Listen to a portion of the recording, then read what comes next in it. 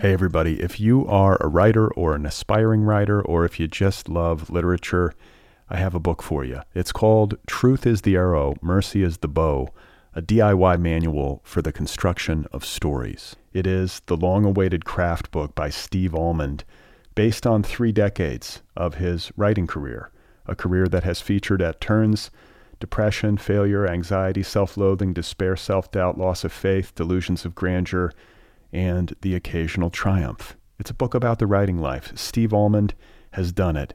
He has embraced it, the full catastrophe, and he has lived to tell about it.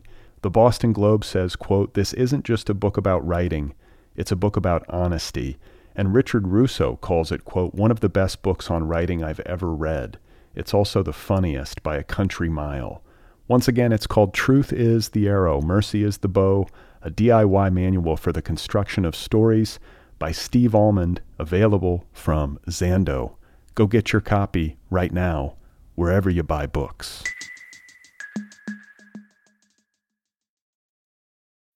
When you need mealtime inspiration, it's worth shopping Kroger, where you'll find over 30,000 mouth-watering choices that excite your inner foodie. And no matter what tasty choice you make, you'll enjoy our everyday low prices, plus extra ways to save, like digital coupons worth over $600 each week. You can also save up to $1 off per gallon at the pump with fuel points. More savings and more inspiring flavors make shopping Kroger worth it every time. Kroger, fresh for everyone. Fuel restrictions apply.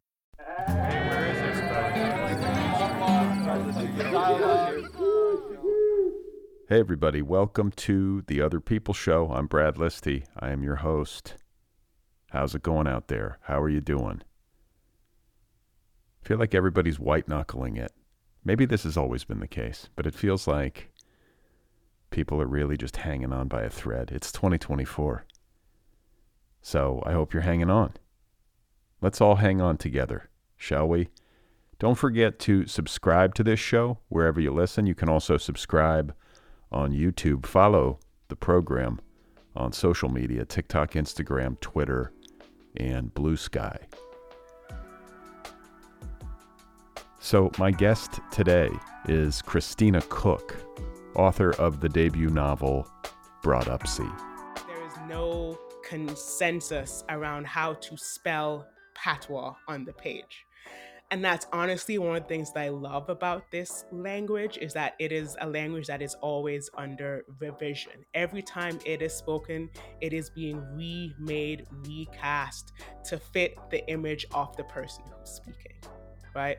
And so that was also one of the things that I wanted to explore in the book, is that as Akua begins to kind of like better understand, and then as she begins to use patois as well, how she is also remaking it in her own image, where it is now infected with not only the historical pieces of West African and British, but also of her inner kaleidoscope as someone who has lived in the US and Canada. Okay, that was Christina Cooke. Her debut novel is called Brought Up C. Available now from Catapult Press. The word brought up C is, of course, some Jamaican patois. You're going to hear us talk about it. It is also the title of this book, a coming-of-age novel about a young woman who returns to her native country of Jamaica to reconnect with her estranged sister, as their family has endured a pair of terrible, tragic losses. Both the mother and their brother have passed away in untimely fashion, and there are tensions in the family. The protagonist of the novel, her name is Akua, is gay. The family is deeply religious, as most Jamaican families tend to be. Jamaica is a deeply religious country, and not the easiest place in the world to be a young gay woman. Brought Up C is at once a diasporic family saga, a Bildungsroman, and a story of sexual awakening. I had a fascinating conversation with Christina Cooke. You will hear that in just a couple of minutes. A quick reminder to please subscribe to my weekly email newsletter if you so desire. It is free. You can do that at bradlisty.substack.com. The newsletter, it's easy. I just let you know on a weekly basis about the latest episodes of this show.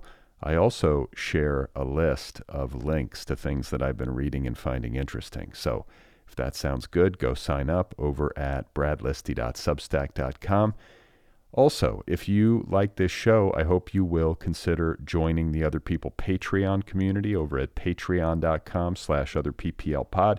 Help keep this show going into the future. Get yourself some merchandise, some prizes, all that fun stuff over at patreon.com/otherpplpod. You can also subscribe to the Other People Book Club. Did you know that? Did you know that I have a book club? This show has a book club. You can sign up at otherppl.com, the show's official website. Get a new book delivered to your door every 30 days. I interview book club authors on this show. And it makes for an enriching, holistic literary experience. So if that sounds good, go sign up for the book club at otherppl.com. All right, so my guest once again is Christina Cooke, author of the debut novel Broadupsy, available now from Catapult. Christina Cooke's writing has appeared in a variety of publications, including The Caribbean Writer, Prism International, Prairie Schooner, and elsewhere. She is a MacDowell Fellow, a Journey Prize winner, and a Glenna Luce Prairie Schooner Award winner. She is also a graduate of the Iowa Writers Workshop. Born in Jamaica, she now lives in New York City. I had a really nice time meeting Christina Cooke and talking with her about her life and her work. Happy to catch her as she makes her debut. So here we go. This is my conversation with Christina Cooke, and her debut novel, one more time, is called Broadupsy. Broadupsy is a Caribbean term. I once made the mistake of saying that it was a Jamaican term, and I got so many DMs from people from Trinidad being like, "How dare you?" So I'm never making that mistake again. I apologize to anyone Trinidadian listening to this. It is a shared term. I'm very happy for all of us. But it's a Caribbean term that essentially refers to a person's upbringing or manners. So when you actually break the word down, it is brought up see, which then translate into how you were brought up. Is essentially how I would define it. So how were you brought up? What is your, like, and would I say, like, what is your Broadupsy? Like, Yeah. how So the is way the way that it that would you be use used, it? it's often used to say when someone does not have good upbringing. So they would say you have no broughtupsy. That person doesn't have any broughtupsy. Or that person has very good broughtupsy. That mean that they have been properly raised. Properly raised. Mm-hmm. Okay. So this is very much a novel that is a coming of age, Mm-hmm. and it feels like a multi-leveled Mm-hmm. coming of age story. Mm-hmm. You have your protagonist, whose name is Akua. Mm-hmm. Is that Correct? the proper pronunciation? Yes.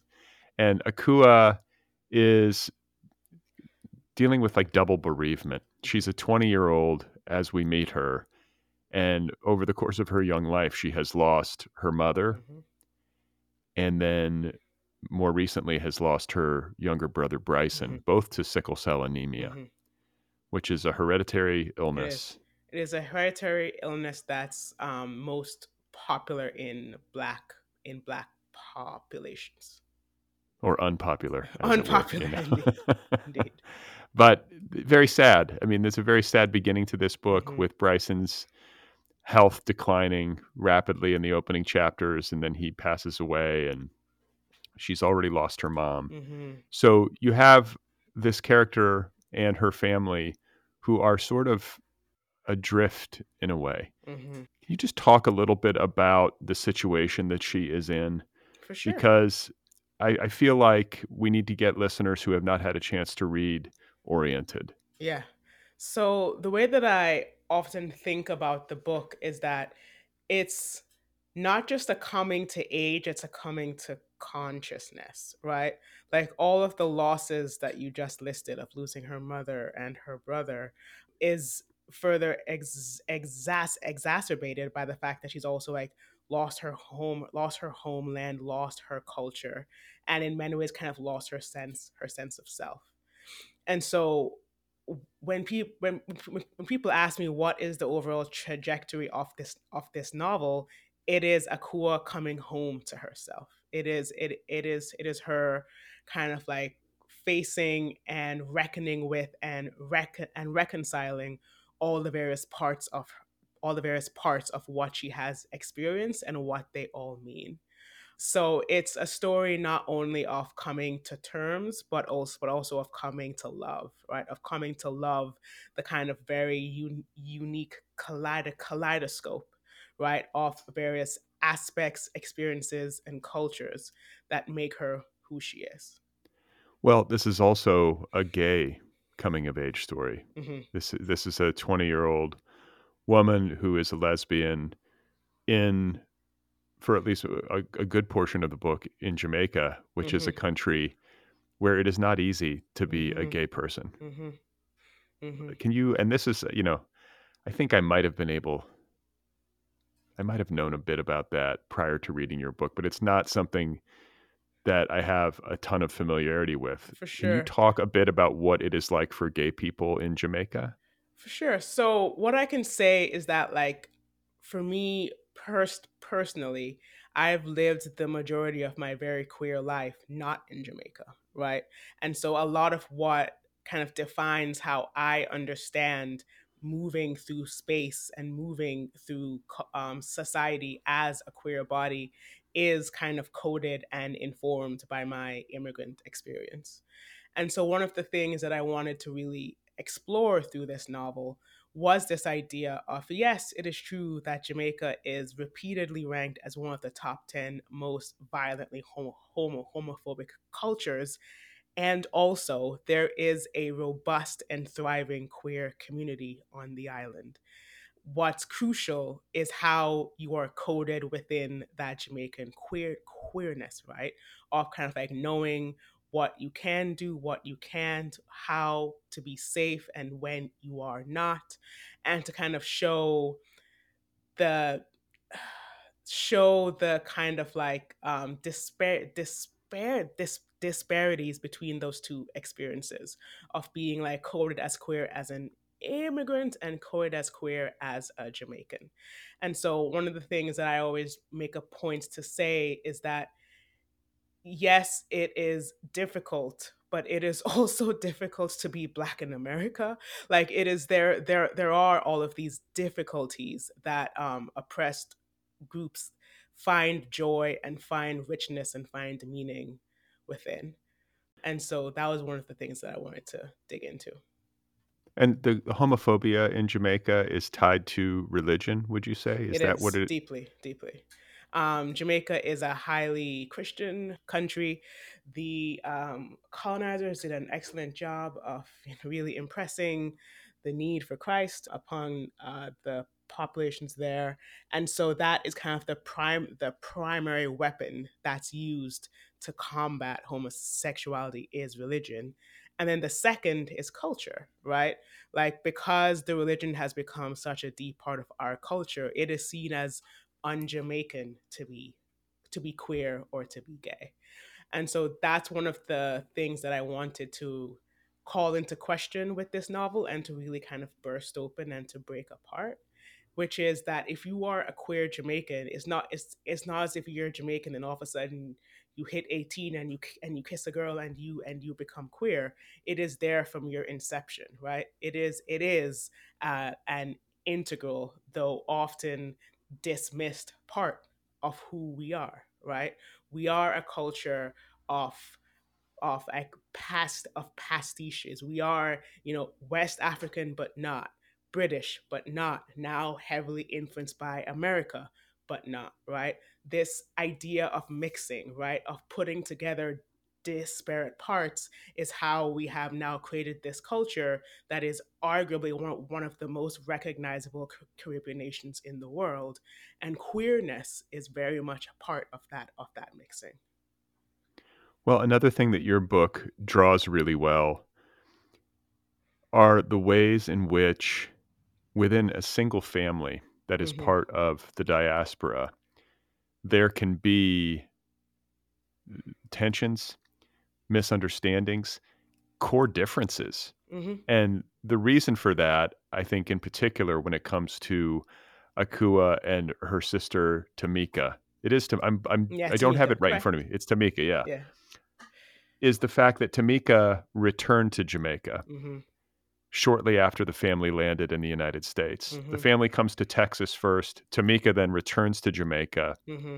and then the family eventually ends up in Canada in Vancouver. Mm-hmm. But Tamika's personhood and nationhood is Mm-hmm. very much Jamaican, Mm-hmm. whereas Akua is maybe less defined, Yeah. like more American, more Canadian, more liberal in Yeah. her cultural bearing Yeah. than Tamika is. Yeah. Tamika has kind of adopted the more mainstream Jamaican posture, Mm-hmm. Christian, very Mm-hmm. religious, Mm-hmm. maybe not as comfortable with homosexuality as Mm-hmm. somebody who's from Vancouver might be, Mm-hmm. you know? Mm-hmm. And Mm-hmm. this is all within one family. Yeah. And I think when people move around and families break apart geographically, this sort of stuff can happen. I Yes. think it can happen just within families when different personalities emerge. Some Yes. people are just more inclined, I think, to embrace religious dogma than others. Yes. Yes. So I think that it's very deftly done. And the story really at the core of this book is Akua returning to Jamaica, Mm-hmm. sort of in search of herself Mm-hmm. and also in search of her kind of lost sister. Mm-hmm. She's going down there to confront her because Tamika did not return Mm-hmm. to the States or Mm-hmm. to Canada Yeah. to attend Bryson, their brother's funeral. Mm-hmm. Indeed. Indeed. So there's some real familial strife, and there is a ruptured sisterly relationship. Yeah. Yeah.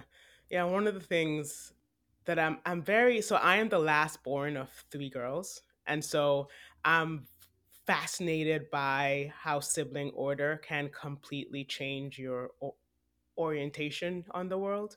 Because when I think of myself, right, as the last born into a family of five, my formative memories are of being a we, right? I was plugged into this family, two sisters before me and my parents. But then I think of my eldest sister, right? She was the firstborn. There were no other children. She was born into being an I, right? And how that's such a seismic difference all within the same family. And then how does that affect your perspective, your evolution, what you want, what you get or don't get.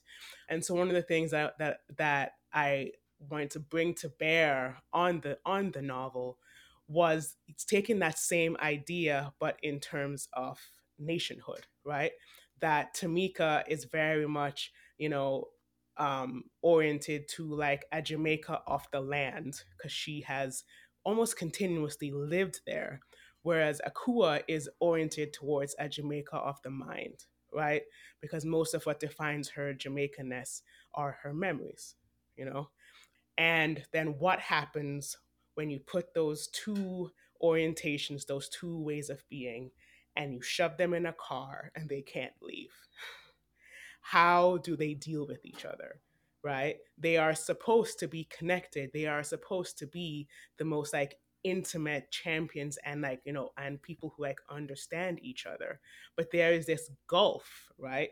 Of experience, of knowing, of perspective on the world that keeps them apart. And you also have a gay and straight divide between sisters, Mm-hmm. religious, non. I mean, these are all of a piece, but I mean, religious, non-religious. Akua stayed with the family. Tamika fled the family Mm-hmm. and has been sort of living on her own and kind Yeah. of creating her own life. Yeah.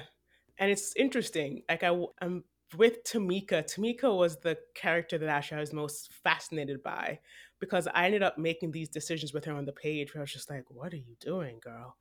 And so in one sense, you're right, right? She did kind of flee the family, left them all behind abroad to go back to Jamaica. But then from a different perspective, she kind of like returns to her family in the sense that she returns to the final resting place for her mother, right? Which then goes back to that idea of she was born into an I, right? It was her, her mother, and her father. This whole idea of having other siblings came later. Her formative experiences of being that I in relation to those two other formative forces, right? And so how would that then affect her psychology? How would that affect her sense of self? And then how would that, in both wonderful and terrible ways, affect her understanding of family? Which I think is a very real and true thing that happens not just in Jamaican families, not just in immigrant families, right? When you see it like, a family here in the US and one person jets to LA and leaves everyone behind in Michigan. Like what kind of informs all of that, and then what does that mean in terms of your sense of self? Yeah, that sort of speaks to my experience. I'm a Midwestern kid who ended up in Los Angeles. There you go. So, yeah, it does. But I mean, wherever you end up, I think it's an interesting conversation to have Hmm. about capitalism and the forces of capitalism and the ways in which over the past century plus, maybe 120 years or something, Hmm. you've really seen this development where families fracture geographically in ways that Hmm. they never did previously, Hmm. where you might have a brother who lives on the West Coast and a sister who lives on the East Coast and another Hmm. sister who stayed home Hmm. in the Midwest. Hmm. And, what does that do to people to not have their family close That and is to lose exactly the those question. familial social structures? Hmm.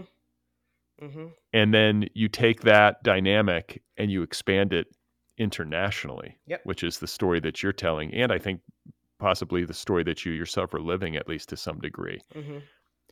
Then I think that the destabilizing nature of that is brought into even sharper relief. Hmm. Do Absolutely. you, I mean, that's obviously on your mind. Like, do you have personal experience with this that you were reflecting on as you were writing this book? And are there like ways, maybe both positive and negative, that you think your movement as a human in the world and in Hmm. relationship to your family has impacted you and those you care about? For sure, for sure. So the thing that I often tell people, right? Because this is a question that people are quite interested to know, and understandably so, is that this novel is not a record of what factually happens to me, right? Like I mentioned before, I'm the last of three girls, therefore I do not have a little brother. I do not have any siblings who have passed. My mother is still very much alive. She was calling me just before this call. All, like my family unit, we are dispersed but intact. But what this novel is, however, is that it is a record of the emotional realities that I faced throughout my life, right? So, the kind of base geographic areas that I borrowed for myself and put into this book of Jamaica, Texas, Canada does reflect my own trajectory. I was born in Jamaica. I was older when I left than Akua. I lived in Texas for 7 years, various other places in between before making it to Vancouver. Then I returned to the US, and now I live in New York City. And so when I look at this novel, I see kind of these shards of myself kind of like crystallized in amber of really kind of trying to process those like incremental changes, those kind of turns in evolution that have made me this, right? And so writing this book was in many ways a cathartic release, right? Because through the kind of ventriloquistic act afforded by fiction, I could finally face some of those kind of like open wounds from my own development, and my own kind of like breaks and cracks and migrations of my own, in a way where if I tried to say this is what happened to me, the the fear, the just orientation, the shame, the all those additional things that your brain does to save you from yourself would have kicked in.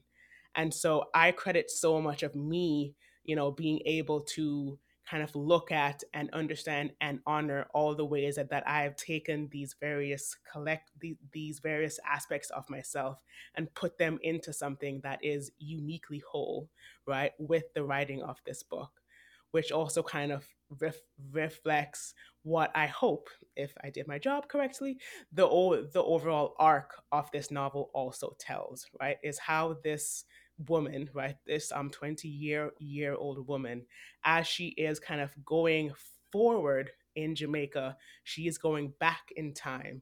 And then that kind of like interplay of past and present, we see the richness that has informed who she has become.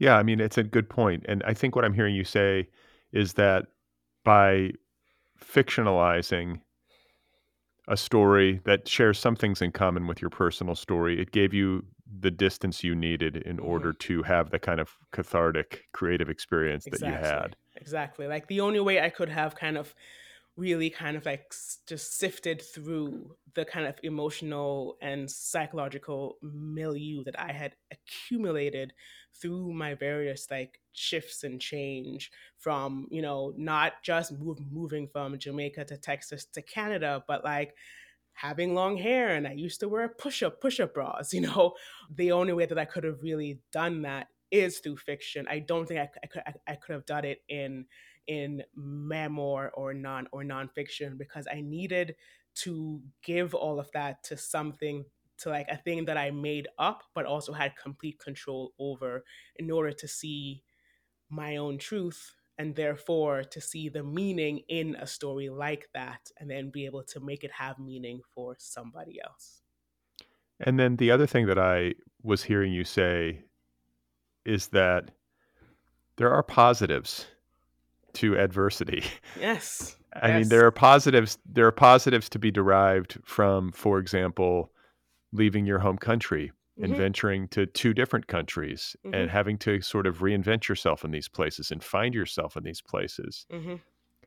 There's a great education to be found in that sort of stuff for Absolutely. all of its difficulties. Absolutely. People who survive that process tend to be interesting people in my Oh, experience, thank and they you. and resourceful. You have to learn how to adapt, and Yes. it tests you in ways that you Yes. might not be tested if, say, you had remained in Jamaica and lived there your whole life and had Mm-hmm. kind of been comfortable and fully entrenched in the place of your birth. Mm-hmm. I moved within the United States as a kid. We moved around a bit, and having Mm-hmm. to sort of start over again and make all new friends. And Mm-hmm. that process is hard Mm-hmm. and traumatic for a kid, but it also strengthens you. Yeah. Absolutely. I was talking about this recently with my wife about, one of the but like why I love New Yorkers. And part of it is that, the New York stank is so distinctive and hilarious to me. I just think it's the funniest thing. But then also, New York is truly a culture, like a place of such kind of clashing cultures, and they're clashing all the time, and also just like such a gathering place of people who have been through so many different experiences, have, gone through various types and levels of adversity, that what you arrive at is something that you honestly cannot define easily on the page, right? That what you arrive at is a collection that is as kaleidoscopic as the cosmos. And I think that is the beauty, right? And that's the beauty that I try to impart through the language used to describe all of these difficult things, right?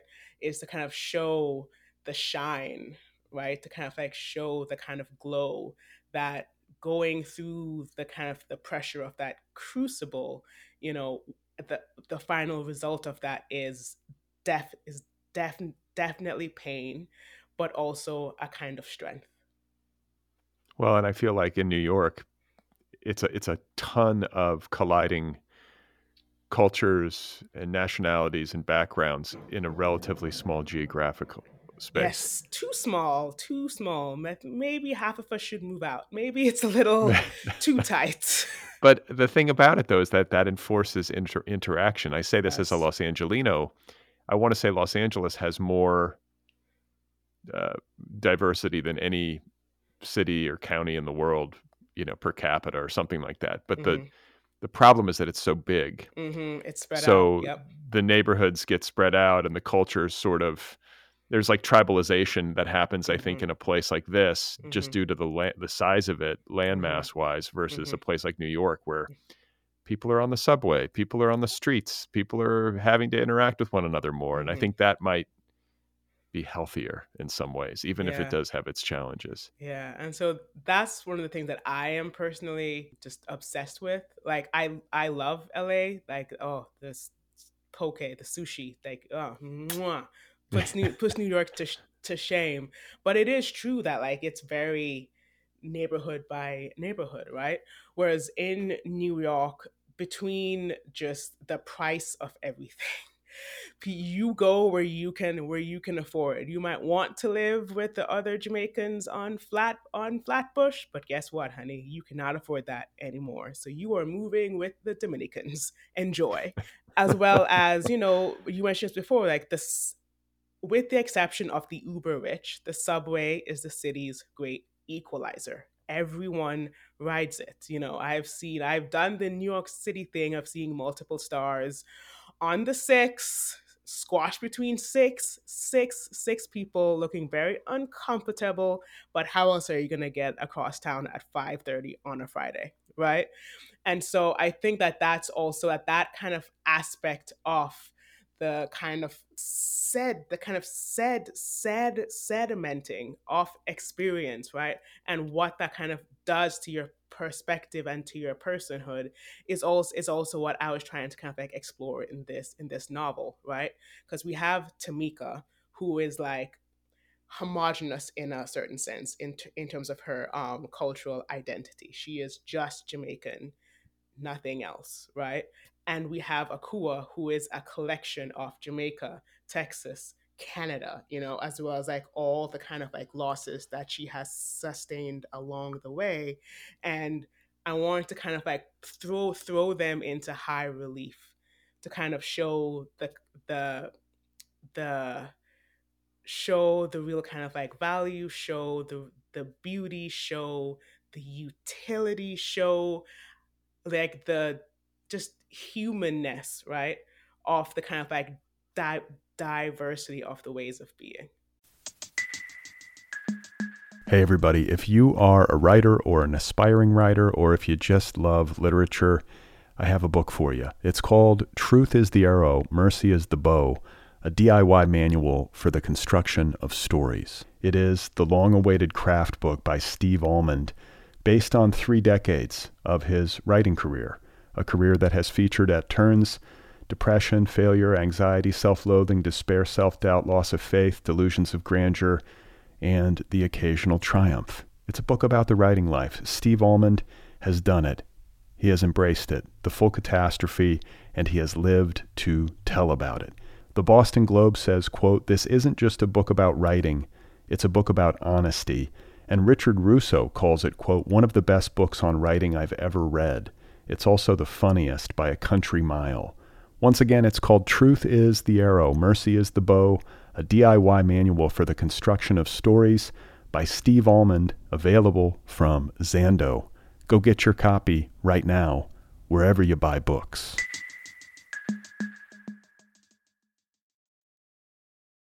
Your brain needs support, and new Ollie Brainy Chews are a delightful way to take care of your cognitive health. Made with scientifically backed ingredients like Thai ginger, L-theanine, and caffeine, Brainy Chews support healthy brain function and help you find your focus, stay chill, or get energized. Be kind to your mind and get these nootropic chews at ollie.com. That's OLLY.com. These statements have not been evaluated by the Food and Drug Administration. This product is not intended to diagnose, treat, cure, or prevent any disease. Well, I mean, there's also the issue of race, which, I mean, I think you touched upon it earlier. You said that it's not easy to be a black person in the United States. But one aspect of Akua's migration from Jamaica to the States to Canada is the fact that she and her family were leaving a Yes. predominantly Black country and place and suddenly finding themselves having to integrate into a whiter community and a country where white Mm-hmm. supremacy has sort of reigned from its Mm-hmm. inception.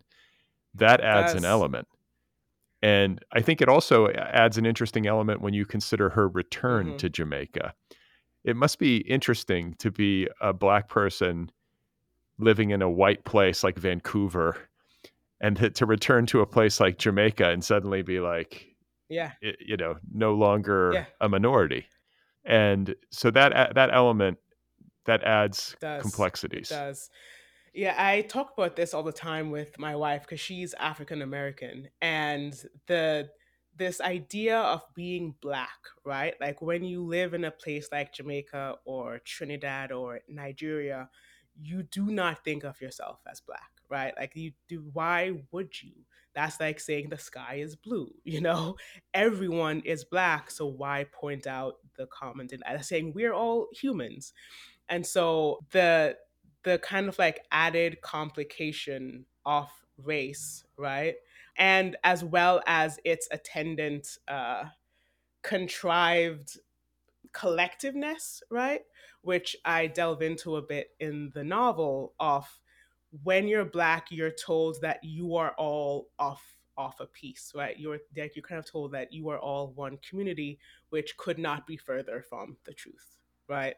Like because within those discussions there is a glossing over of the differences in culture. It is very different to be Zimbabwean than it is to be Jamaican, than it is to be from Guyana, than it is to be from Nigeria, right? And so that's one of the things that I wanted to really explore was this question of within blackness, what do we do with culture, right? And then how that can both harm and hurt, if that makes any sense. Like if like because of the kind of like white supremacist oppression, if like a white person rejects you or is mean to you in any sort of way, that's you expect it, right? Versus if you are a Jamaican and then but you have now internalized idea that you are black, and you go towards an African American and there is a complete kind of like two ships missing each other in the night, how that pain can feel very personal, right? And it can feel very like a individual damning, if that makes any sense. And so yeah, this extra layer of racism, which is very interesting because it's one of those things where because it's not what you were born with as a black person from a black nation, that when you come to a white nation, it's like it's unwieldy. You don't know what to do with it because you haven't been oriented towards it since birth. So it's acting on you, but you never really know what to do with it, how to fully see it and understand it and to make it work for you in whatever way that you can.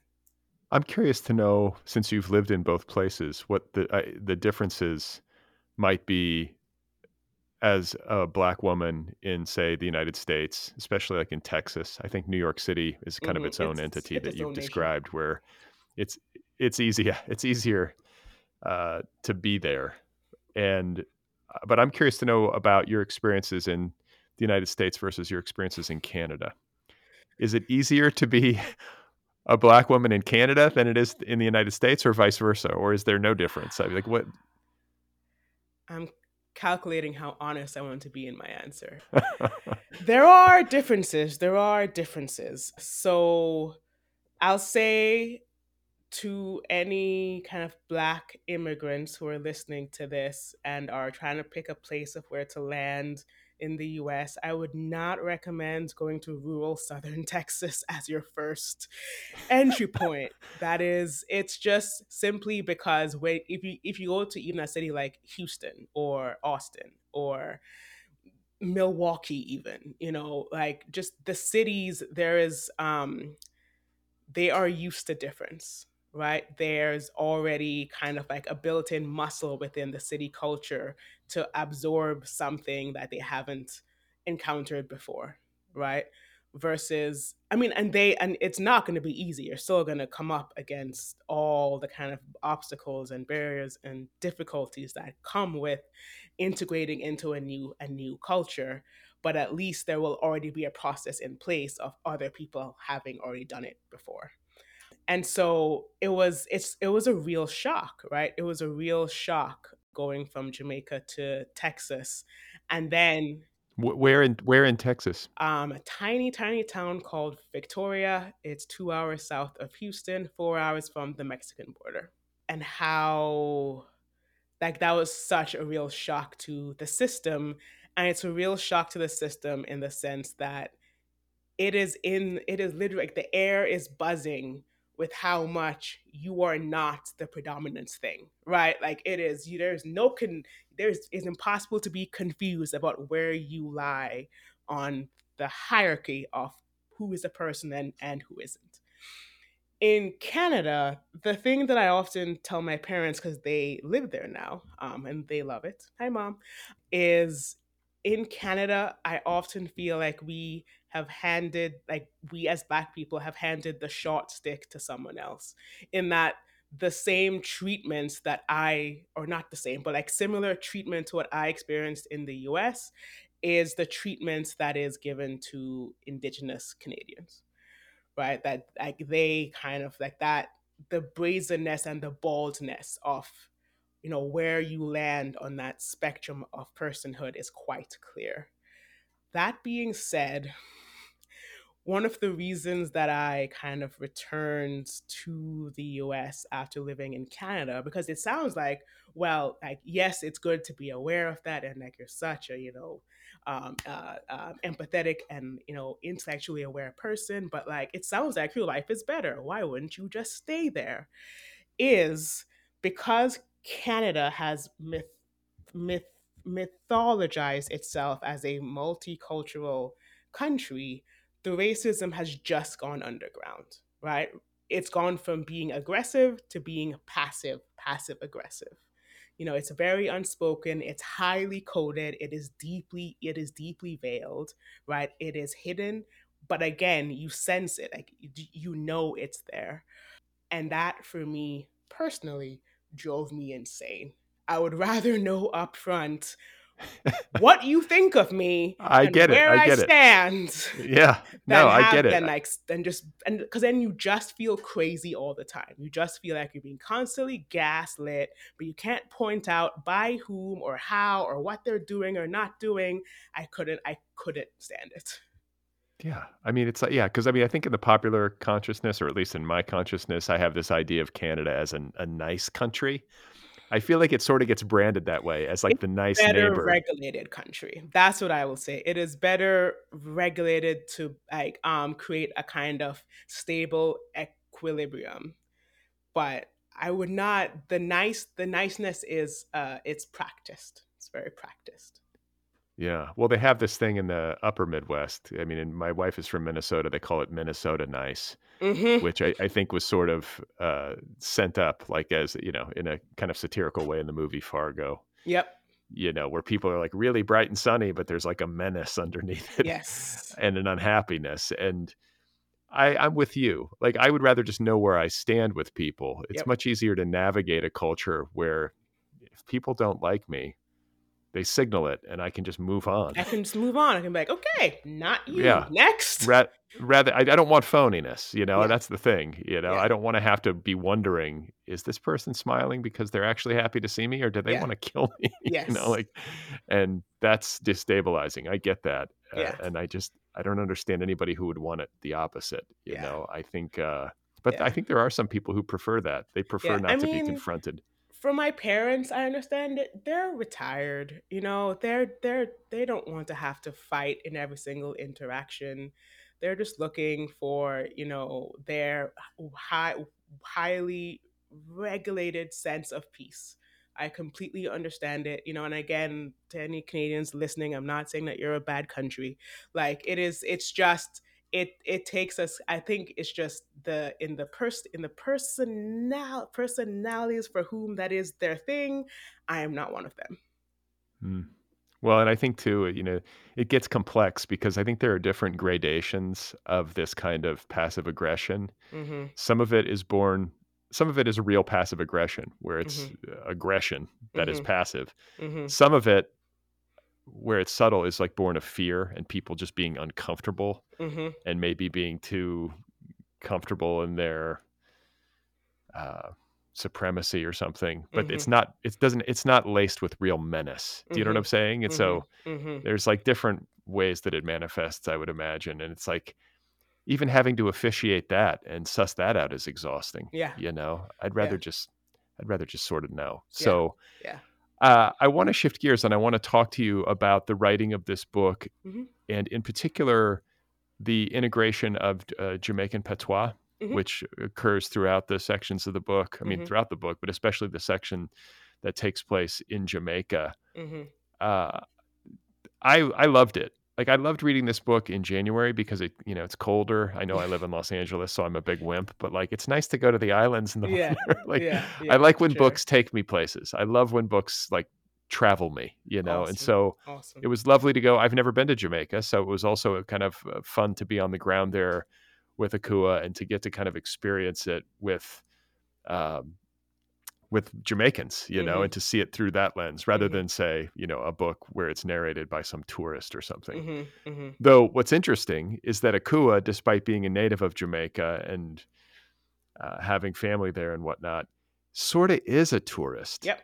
in her Absolutely. bearing when she's Absolutely. there, which that's an interesting nuance to the story, is the fact that she's kind of a fish out of water. It's kind Yep. of a tourist story with Yep. her returning there and kind of feeling her way around, Yeah. even though she has, a little more cultural fluency than, most people. Yeah. But just to the integration of Jamaican patois and making sure to keep readers like me oriented, Mm-hmm. I never had a problem with it, and I quite liked it. Awesome. Were there any challenges in that regard writing it? No, I think this is one of those things where when thinking through, what her return would look like, right? And to kind of go back to what I mentioned earlier, that Tamika is a Jamaican of the land and Akua is a Jamaican of the mind, right? That there would be this kind of disconnect between what she thinks of as Jamaican, which is based on these kind of like snapshots in time, right? This Jamaica that is frozen forever within her head versus the country that kept on going, you know? And so I made very conscious decisions while writing to kind of use that as also a tool through which the reader could become oriented to Jamaican culture, right? That as she is kind of like reintroducing herself to Jamaican patois, as it is spoken as like a everyday conversant language, right? And she's doing the kind of like linguistic math to kind of like get on the same page as everyone else. That also presented an opportunity to me as a writer to help the reader do the same, right? And so because the reader, every time you read a book, you are a tourist in someone else's world, right? You didn't you were there for the 200, 300, 500 pages, which is a 3-day, 4-day, 7-day vacation, right? And so while drafting, I wanted to both create a thing that when another Jamaican reads it, it reads as rich and true, right? It doesn't feel like I have cheapened the culture, or this what I'm really afraid of over explained any of the culture, but that it also feels very open and accessible for anyone who wants to kind of like buy their ticket and take the time and sit with this story and to be immersed in this in the story and to be part of this journey as well. Yeah, I've had that conversation on this show before about not wanting to over explain Hmm. and to center readers that have no relation to Jamaica. This is a story about Jamaica. Hmm. So you shouldn't have to sit there and create a kind of code key Yeah. for readers, A who legend, aren't. Yeah, a legend. Exactly. That's what I Yeah. meant. And so one of the joys of reading this book for me was to read the Jamaican patois Hmm. and to sort of figure it out and to Yeah. have to just kind of like suss it out. And then Yeah. I must also confess that it was fun to read aloud. Like Jamaican patois is fun to say. It is a It- very jocular language. where does it? I wish I had better understanding of its origins, Yeah. the origins of Jamaican patois, because like, where does it come from? Do you know? Yeah, I have a very kind of like broad strokes understanding. Again, it's I haven't actually done like the full linguistic, down the rabbit hole, because it is for me one of those things that like I know and I feel and I live and is like a part of me, but I've never fully investigated, right? Which echoes a section from the book where uh this idea of like cornrows, which we all call it, but like I truly don't know why we call it that. We just do. And so I know in broad strokes terms that it is a mixture of West African dialects with English. But and it is primarily an oral language in the sense that hello Jamaicans who are going to read my book, there is no consensus around how to spell patois on the page. And that's honestly one of the things that I love about this language is that it is a language that is always under revision. Every time it is spoken, it is being remade, recast to fit the image of the person who's speaking. Right. And Hmm. so that was also one of the things that I wanted to explore in the book is that as Akua begins to kind of like better understand, and then as she begins to use patois as well, how she is also remaking it in her own image, where it is now infected with not only the historical pieces of West African and British, but also of her inner kaleidoscope as someone who has lived in the US and Canada, right? To create a language that is wholly her own, that only fits within her mouth. Yeah, I mean, it's interesting how powerful Jamaican patois is as a cultural force Hmm. globally when you think about it. Like, there have got to be like regional dialects all over the world that I have no idea about. But Hmm. I think the average person could do an approximation, like Yeah, a bad approximation, but an approximation of Jamaican patois. And I yeah. guess that's at least partly due to the fact that reggae music is so popular all over the Hmm. planet and that the Hmm. rhythms of that language are Have in that traveled. music. Yeah, they've traveled. Hmm. So I'm just like growing up in the States and then in Canada. Was the patois spoken in your family? Is this something that you feel like you have a grasp on, or was there a learning curve for you to integrate it into your novel? No, I will also admit to I have always been like a language nerd, and I've always been obsessed with linguistics. I remember being a child in Jamaica and actually being in the car with my eldest sister and saying, something along the lines of like, how would you spell smutty, which is somebody, but it's been in Jamaican patois, it's somebody. And her kind of looking at me, she's like a much more logical thinker than I am, and her looking at me and just being like, there's no consensus around this the spelling. And immediately my brain went to, well, how would I spell it? And I actually started to like, actually like imagine in my head all the letters and how I would orient them, like playing a game of bananagrams. And so infusing patois into my novel was actually one of the first impulses that I had, because to me it is so foundational to Jamaican culture, and it is so foundational to that idea of kind of like cultural pastiche, right? And how it is always evolving and changing, and because it is always evolving and changing, then that means there is always space for something new, you know, which I mean, then just made it such the perfect vehicle for like, showing Jamaicanness, showing migration, and also showing queerness and family all through this kind of like central thing.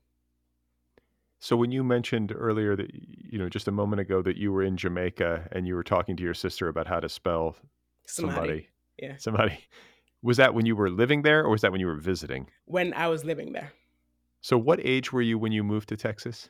I believe, oh, I should call my mother and ask. I believe I was 12. 12. Okay, so you had a good portion of your childhood Mhm. in Jamaica Yep. and you were in Kingston? No. Uh, No. I am from a town called Mandeville, which is in the very middle of the island. It's on a plateau. It is the in terms of temperature, the coolest city on the island. That's why my mother chose it. My parents are from Kingston. I would visit all the time as a child. I hated Kingston then. I still hate it now. It is so hot. It is a quagmire of stink and filth. I don't understand where anyone lives there. It is not, at the same time that I think it's wonderful and rich and beautiful, but not for me. Not for me. And and so yet you set part of your novel there. I did, because I think, honestly, and again, this goes back to the kind of like ventriloquist act of fiction, that if I had said it in Mandeville, it would have felt too on the nose for me. It would have felt like, too much of myself, and I wouldn't have had the space or the freedom to play, right? And so I said it in somewhere in another city that people would recognize, right? Everyone knows that Kingston is capital of Jamaica, and it's a place that I have memories of, that I could borrow from for the purpose of writing this book. But it was just a totally, imaginative, open field, right? Where I had the space and the freedom to do what I needed to do, to both kind of like undo all those knots in the emotional complexities that I was describing earlier, as well as, somewhere where I could just construct story, make up fiction. Yeah, that makes sense. Yeah. To just to give yourself a kind of new tableau and to just Hmm. get out of if you're tied too much to the places and the people It you begins to get hinder you start more to than lock help. up. You start to lock Yeah. up creatively. Yeah, I have the same feeling around doing research for novels, which is that, one of the things that people ask, how much did you research this? Not very much. I researched enough to like to know the basics of what I needed to know, and then off I went. Because it is possible to over research something. It is possible to personally oversaturate yourself in something to the point that you begin to feel beholden to a certain kind of truth, right? Whether it be personal truth because you lived there and you had these experiences there. And so if these don't end up in the story, then like you're not telling the story right. As well as it can begin to feel overburdened in terms of you're putting in so much context that the context essentially becomes like a concrete cage around the story itself, and the story can't move or grow or progress forward, and it begins to kind of, in a way, lock down your imaginative sense of play, which, so I'm always very, like, I always tell other writers, like, be wary of that balance between research and writing. Another day is here, and you're ready for it. What to wear? Check. Breakfast, lunch, and dinner? Check. Planning for what's next and how to save for it? That's where Bank of America can help.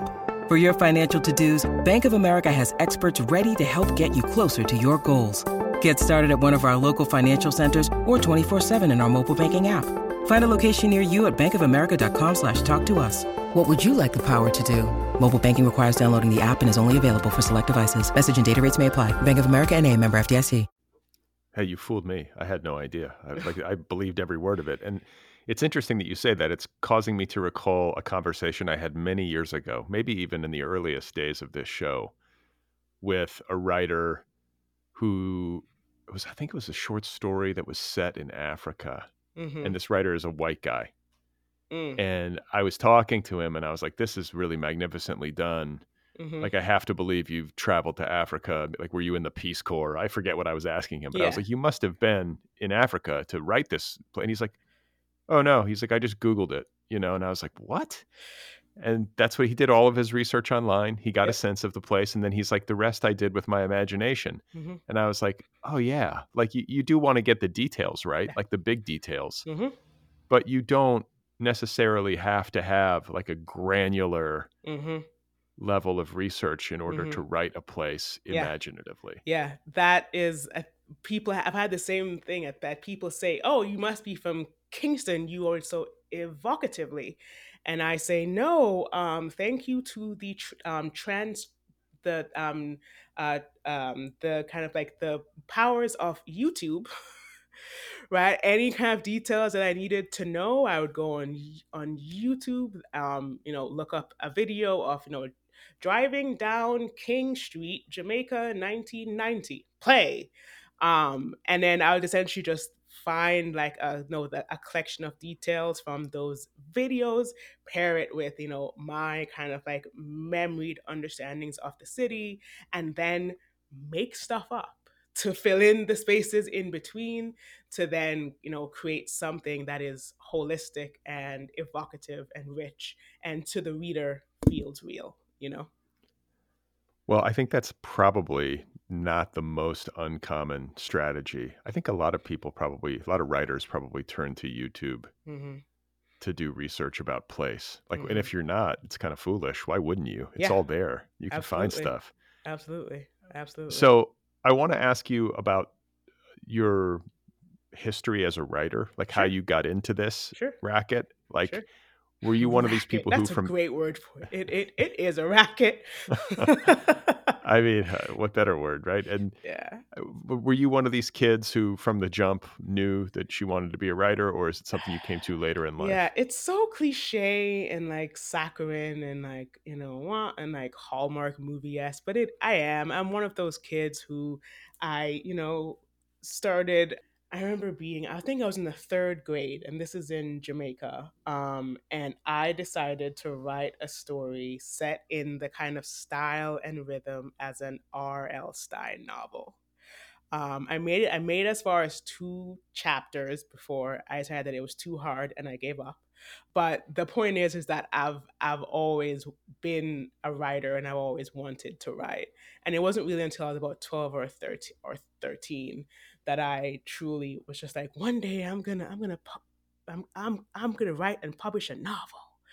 But the joke I often tell is that this is all my mother's fault, because when we were kids in Jamaica, she had three rambunctious girls on her hand, and in these long summer breaks, and my mother both of my parents worked, and this whole kind of like American notion of send them to summer camp, send them to day school or whatever, that does not exist.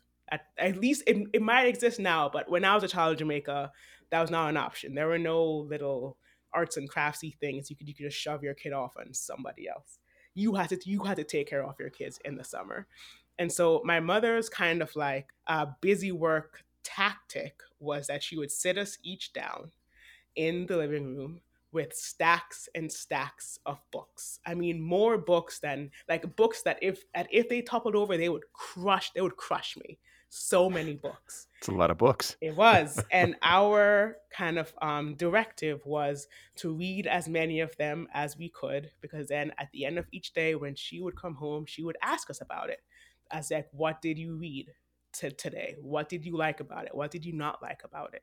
So wait, can I just ask? You were just unsupervised Yeah. kids. You just had books, and Yep. you were left home. Yep. But the thing is, our mother, she is a force. She is a beautiful lightning rod through this world. I will brag on my mother for just a second. She is an engineer, and she was the first Black woman in the entire Caribbean to rise to an executive level within the mining industry, Whoa. which mining was not so much now, but was like one of the predominant industries in the Caribbean, just behind agriculture and tourism. And she was the first Black woman to ever do it.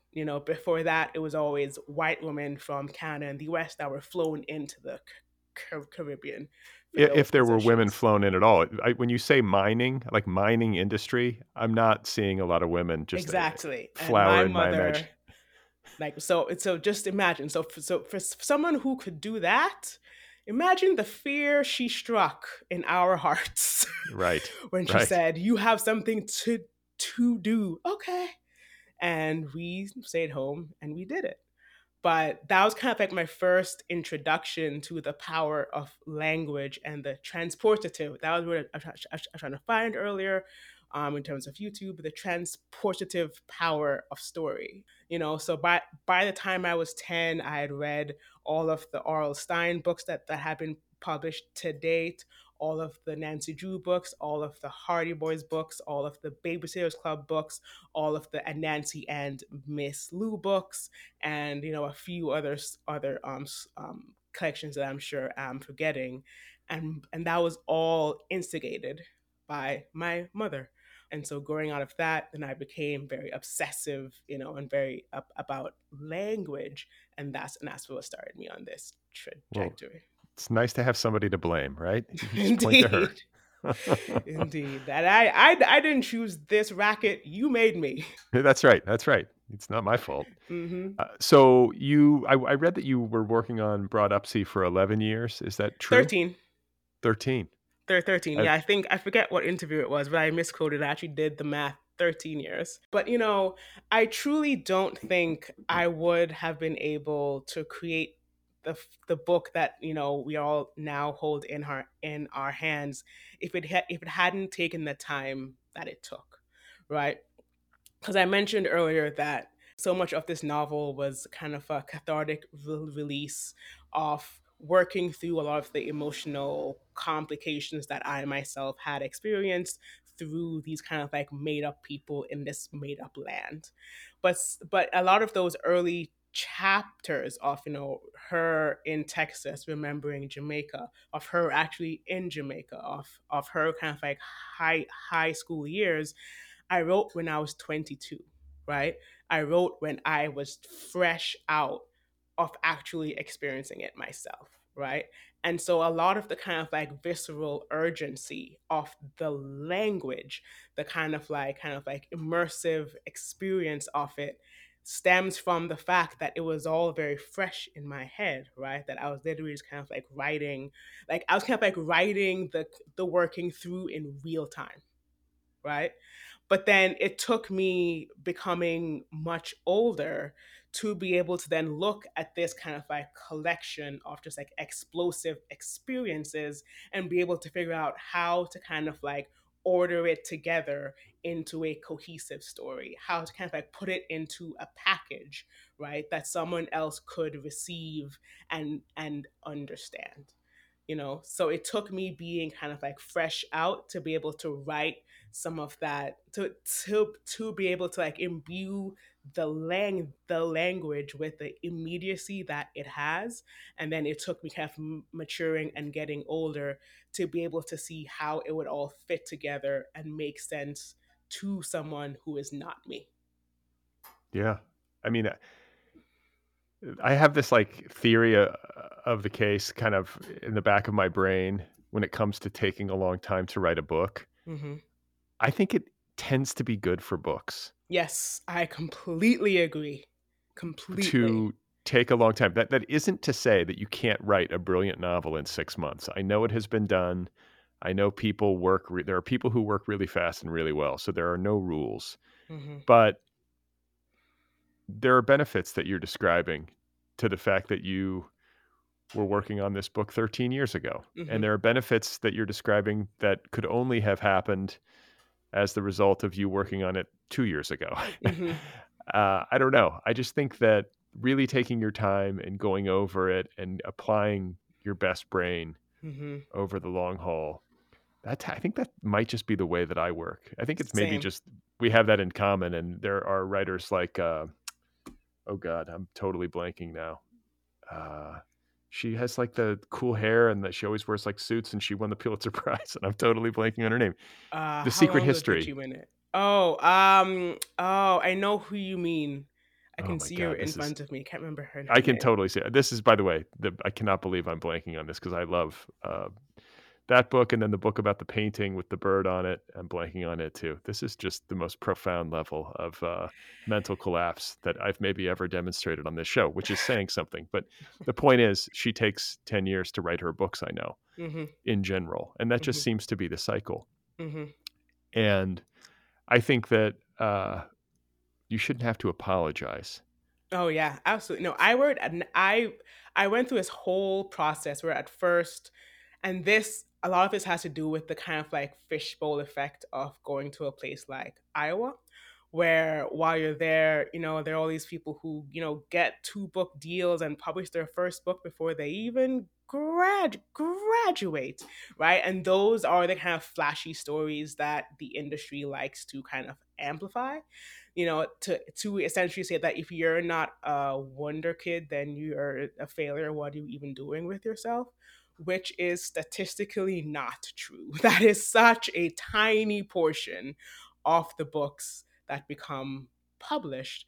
But I'll admit, like, I totally fell prey to that, and for a long time felt like a loser because it took me as long as it did, or as long as it has. But now looking back, I wear it kind of like as a badge of pride, in the sense that, like, you know, to, to reference what I was saying earlier, the early portions that I wrote give the kind of like visceral immediacy, and then but then taking that time is how I was able to imbue the novel with any sense of wisdom.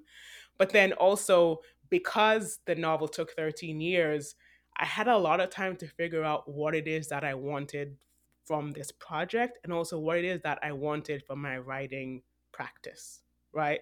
So, and in What is it? very, What is it that you want?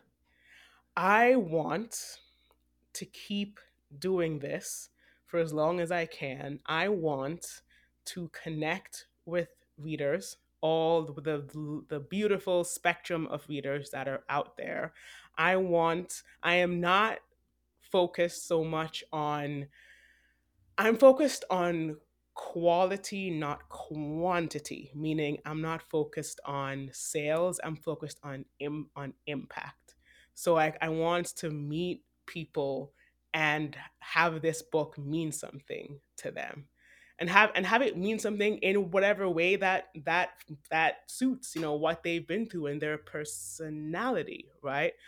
I'm very much interested in connection. I'm interested in kind of like expanding conversations. I'm interested in kind of like the long term cumulative effect of applying yourself to something earnestly and seeing where that goes. Yeah, that's well said. And I think that you mentioned earlier some of the struggles that you had, like not just in the writing, but around the writing, like the Hmm. psychological aspect of having to sort of muscle through a book over the long haul and to have Hmm. that stamina, Hmm. and then to be doing it in the context of the Iowa Writers Workshop, Hmm. which you attended. Hmm. That can be a competitive place. You're surrounded by your peers. Can be. People are, Yes. yeah. So what I'm curious, and I always ask people when they went to Iowa what their experience of it was, and I've heard, as you might imagine, a range of Hmm. responses over the Hmm. years. People all have their different angle on it, but I'm Yeah. curious to know what yours is. For sure. I've had people ask me this question before, and I appreciate the way that you've phrased it, which is out of like sincere curiosity. Like, tell me anything. You could say it was great, you could say it sucked. I would still believe you. But people, when they look at me, right, as a Black Jamaican immigrant who is genderqueer, and they ask, how was the Iowa Writers Workshop for you?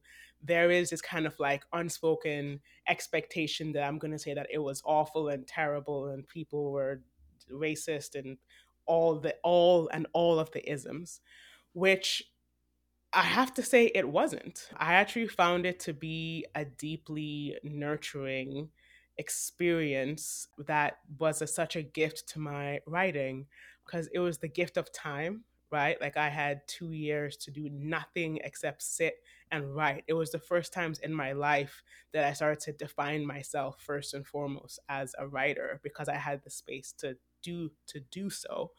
And I think I credit a lot of that to the leadership of the current director, Sam Chang, who went through the workshop at a time and it was not supportive and it was not, a completely nurturing experience, and has really put in the effort and put in the time to make it so, to make it become that. Now, was it a complete utopic Eden? No. But what I will say is that people were people were very human in their assholeness, right? Like someone was being an asshole to me because they were an asshole versus it being a kind of like oppressive dismissal, if that makes any sense. So it was cold, it's in the middle of nowhere, you have nothing to do except drink and write.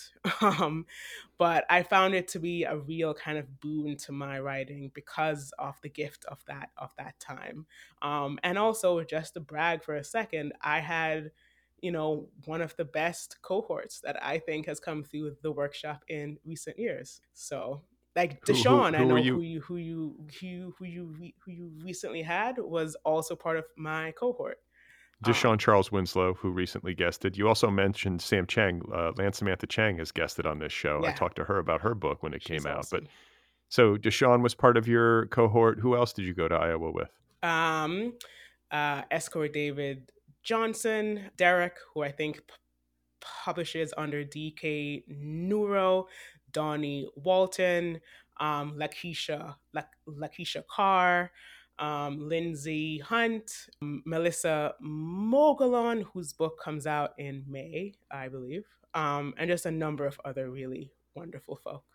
And when you were talking earlier about how the program was nurturing and welcoming in ways that it previously might not have been, at least not to Mm-hmm, this degree, and a mm-hmm, lot of that you say is to Sam Chang's credit. mm-hmm. Like specifically, were there things that she's done or things that have been implemented into the program to make it so? Yeah, It's obviously more diverse in its student population. Even yeah, I can notice that, like as for an sure, outside, as a for sure. podcaster, I'm like, oh wow, they're doing a better job of bringing in writers from a variety of different backgrounds into that Mm-hmm, program than they mm-hmm. previously did. But are Yeah. there other specific things that the program is doing that you think are effective in that way? Yeah. And so one of the things that I really love about the I Writers Workshop is that it truly is the strength of your writing sample is everything. So I had colleagues while I was there, as well as the other people who have graduated since, who have gotten into this master's level, right, prestigious writing program and don't have a bachelor's degree, right? Because it was truly, if your writing is good enough, and if in your letter of intent you show that you are eager and teachable, then we will find a way to get you here. And so, one of the things that I think Sam has done for the program is to make the program actually true to its convictions. Like it actually does and says and believes what it puts into the world that it says and does and believes. She's also kind of very smartly done away with a lot of the kind of internal obstacles that made a nurturing community impossible. I'm not sure if anyone's told you this kind of horror story before, but it used to be that you had to compete for funding every year you were in the program. And after you submitted your application and it was assessed, the way that they told you, right, who got funded and who didn't, is that they would print a list and they would simply tack it to the bulletin board in Die House, which is the department office. So everyone could see if you came in last, right? Everyone could see that you were in the middle of the list. So it was a means of kind of like hazing is the way that I would describe it. And so Sam has really worked to do away with that. By now everyone has the same level of funding. I believe now you do not have to reapply in your second year. And I think it's even moving towards a model where, because it used to be that some people got 2 years to just write versus some people had to like first year just writing, second year had to teach. And I think now she's moving towards making that equitable across all positions. And so by putting in all of those like administrative equalizers, right? It takes the teeth out of people who would weaponize the fact that they are an asshole to then kind of like be a like ty- tyrannical and like oppressive force amongst the student body. Like percentage wise, if you had to give me a number, what percentage of the people are assholes? I think it really varies from year to year, because I've spoken to students since who have said, yeah, half my year was insufferable, and I'm so sorry, Whereas I think that while I was there, I would say it was 10% were assholes, and everyone else was there to really kind of learn. So that's one of the beautiful things about the workshop. Also, one of the difficult things is that so much of your experience is dictated by who else you got in with. Right. Yeah. Well, it sounds like you lucked out. I did. I loved my year. And I've heard many professors who were around in that time and past who have said that we were a lovely year. So, yeah, yes. There you go. Well, it's been great talking with you and great to meet you. Congratulations on this novel. Congratulations on seeing it through Thank you. and doing what it took to make it Thank a you. reality. I have to believe your family is excited for you, and your mom, this must be a triumph for her too. She's like, see, I almost buried you in books, and this is It this paid is the off. result. Indeed. I always ask people too if they are working on anything else. I don't mean to be rude since you're at the end of a 12, 13-year process here, but Yeah. do you have anything else in the pipeline? So the idea of starting another novel makes me want to jump off the GW. So we're gonna not do that. Yeah, we don't want that. Therefore, I'm working now on short form, but I'm trying to kind of grow my brain in like more interesting ways. So I'm trying my hand at doing creative nonfiction. I had just finished like 2 or 3 essays that are now with my agent, and also trying to do a creative nonfiction that are on just different topics. So things that I'm interested in, but are not things that I've already devoted an entire book to. So Okay. one is an essay about my relationship with my weight. When I was 18, I weighed 301 pounds, and now I'm a healthy 180. Most of which is muscle because I have now been bodybuilding for 12 years. And so it's Wow, talking you about buried like, the lead. We didn't even get to, bodybuilding for 12 years. I would have never guessed that. You look super fit. thank you, Just from thank you. I'm only seeing you The from like the neck. I know shoulders I'm a up. very short person, so you can't really see much, but yeah.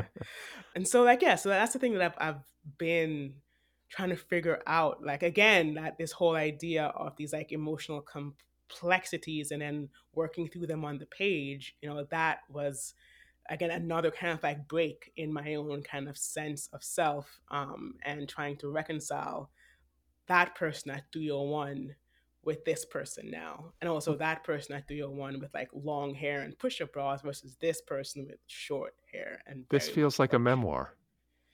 That's what people have told me. I wrote the draft and people were like, this is a roadmap for a memoir. And I said, please don't mention anything book length for at least 5 to 6 years. Like, please. So we'll see. I mean, I'm very much trying to heed the advice of many mid-career authors who are just like, don't force it, right? If you try to force yourself to go start some like amazing new project hot off the heels of your first one, but you are cognitively not ready, you will just end up frustrating yourself, right? By the like false starts and the spinning your wheels and just the wasted energy and the wasted pages when the idea is, cooked enough to to to then kind of arrive in words, you'll feel it and you'll know it. So, Yes.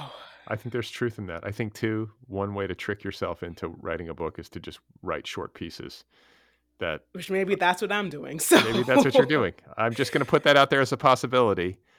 I've kind of, I think what you're saying has a lot of truth in it. I think personally, I'm also thinking like sometimes you can tell yourself you're not cognitively ready for too long.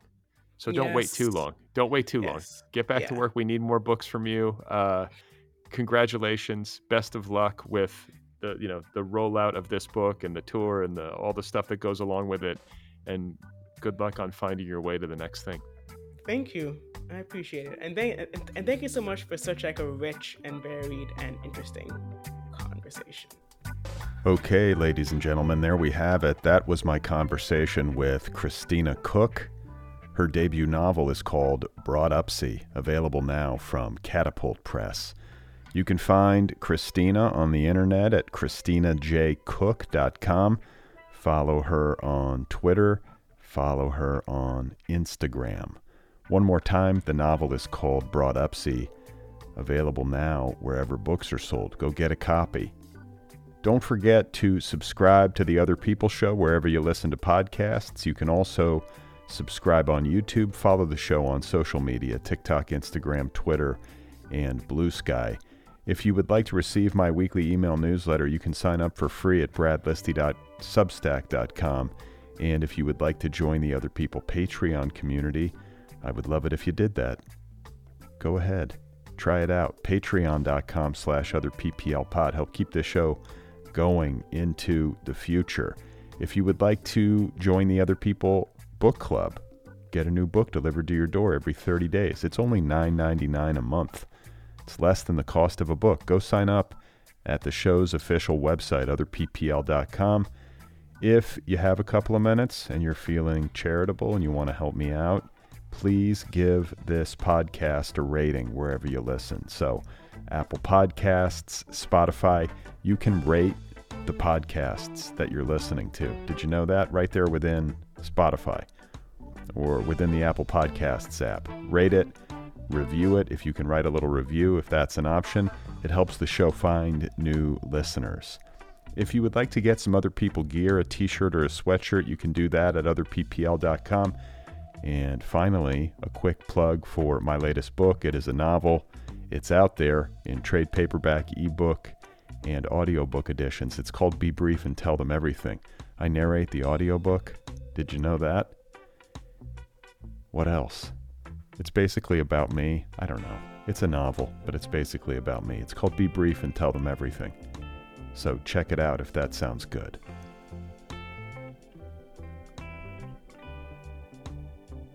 All right, coming up on Friday, there will be, as usual, another flashback episode where I dig into the Other People archives and share an outtake from the past. And then on Sunday, my guest will be Brandy Wells. They have a new novel out called The Cleaner. Had a lot of fun talking with Brandy. So, a lot of good things coming up. Stay tuned.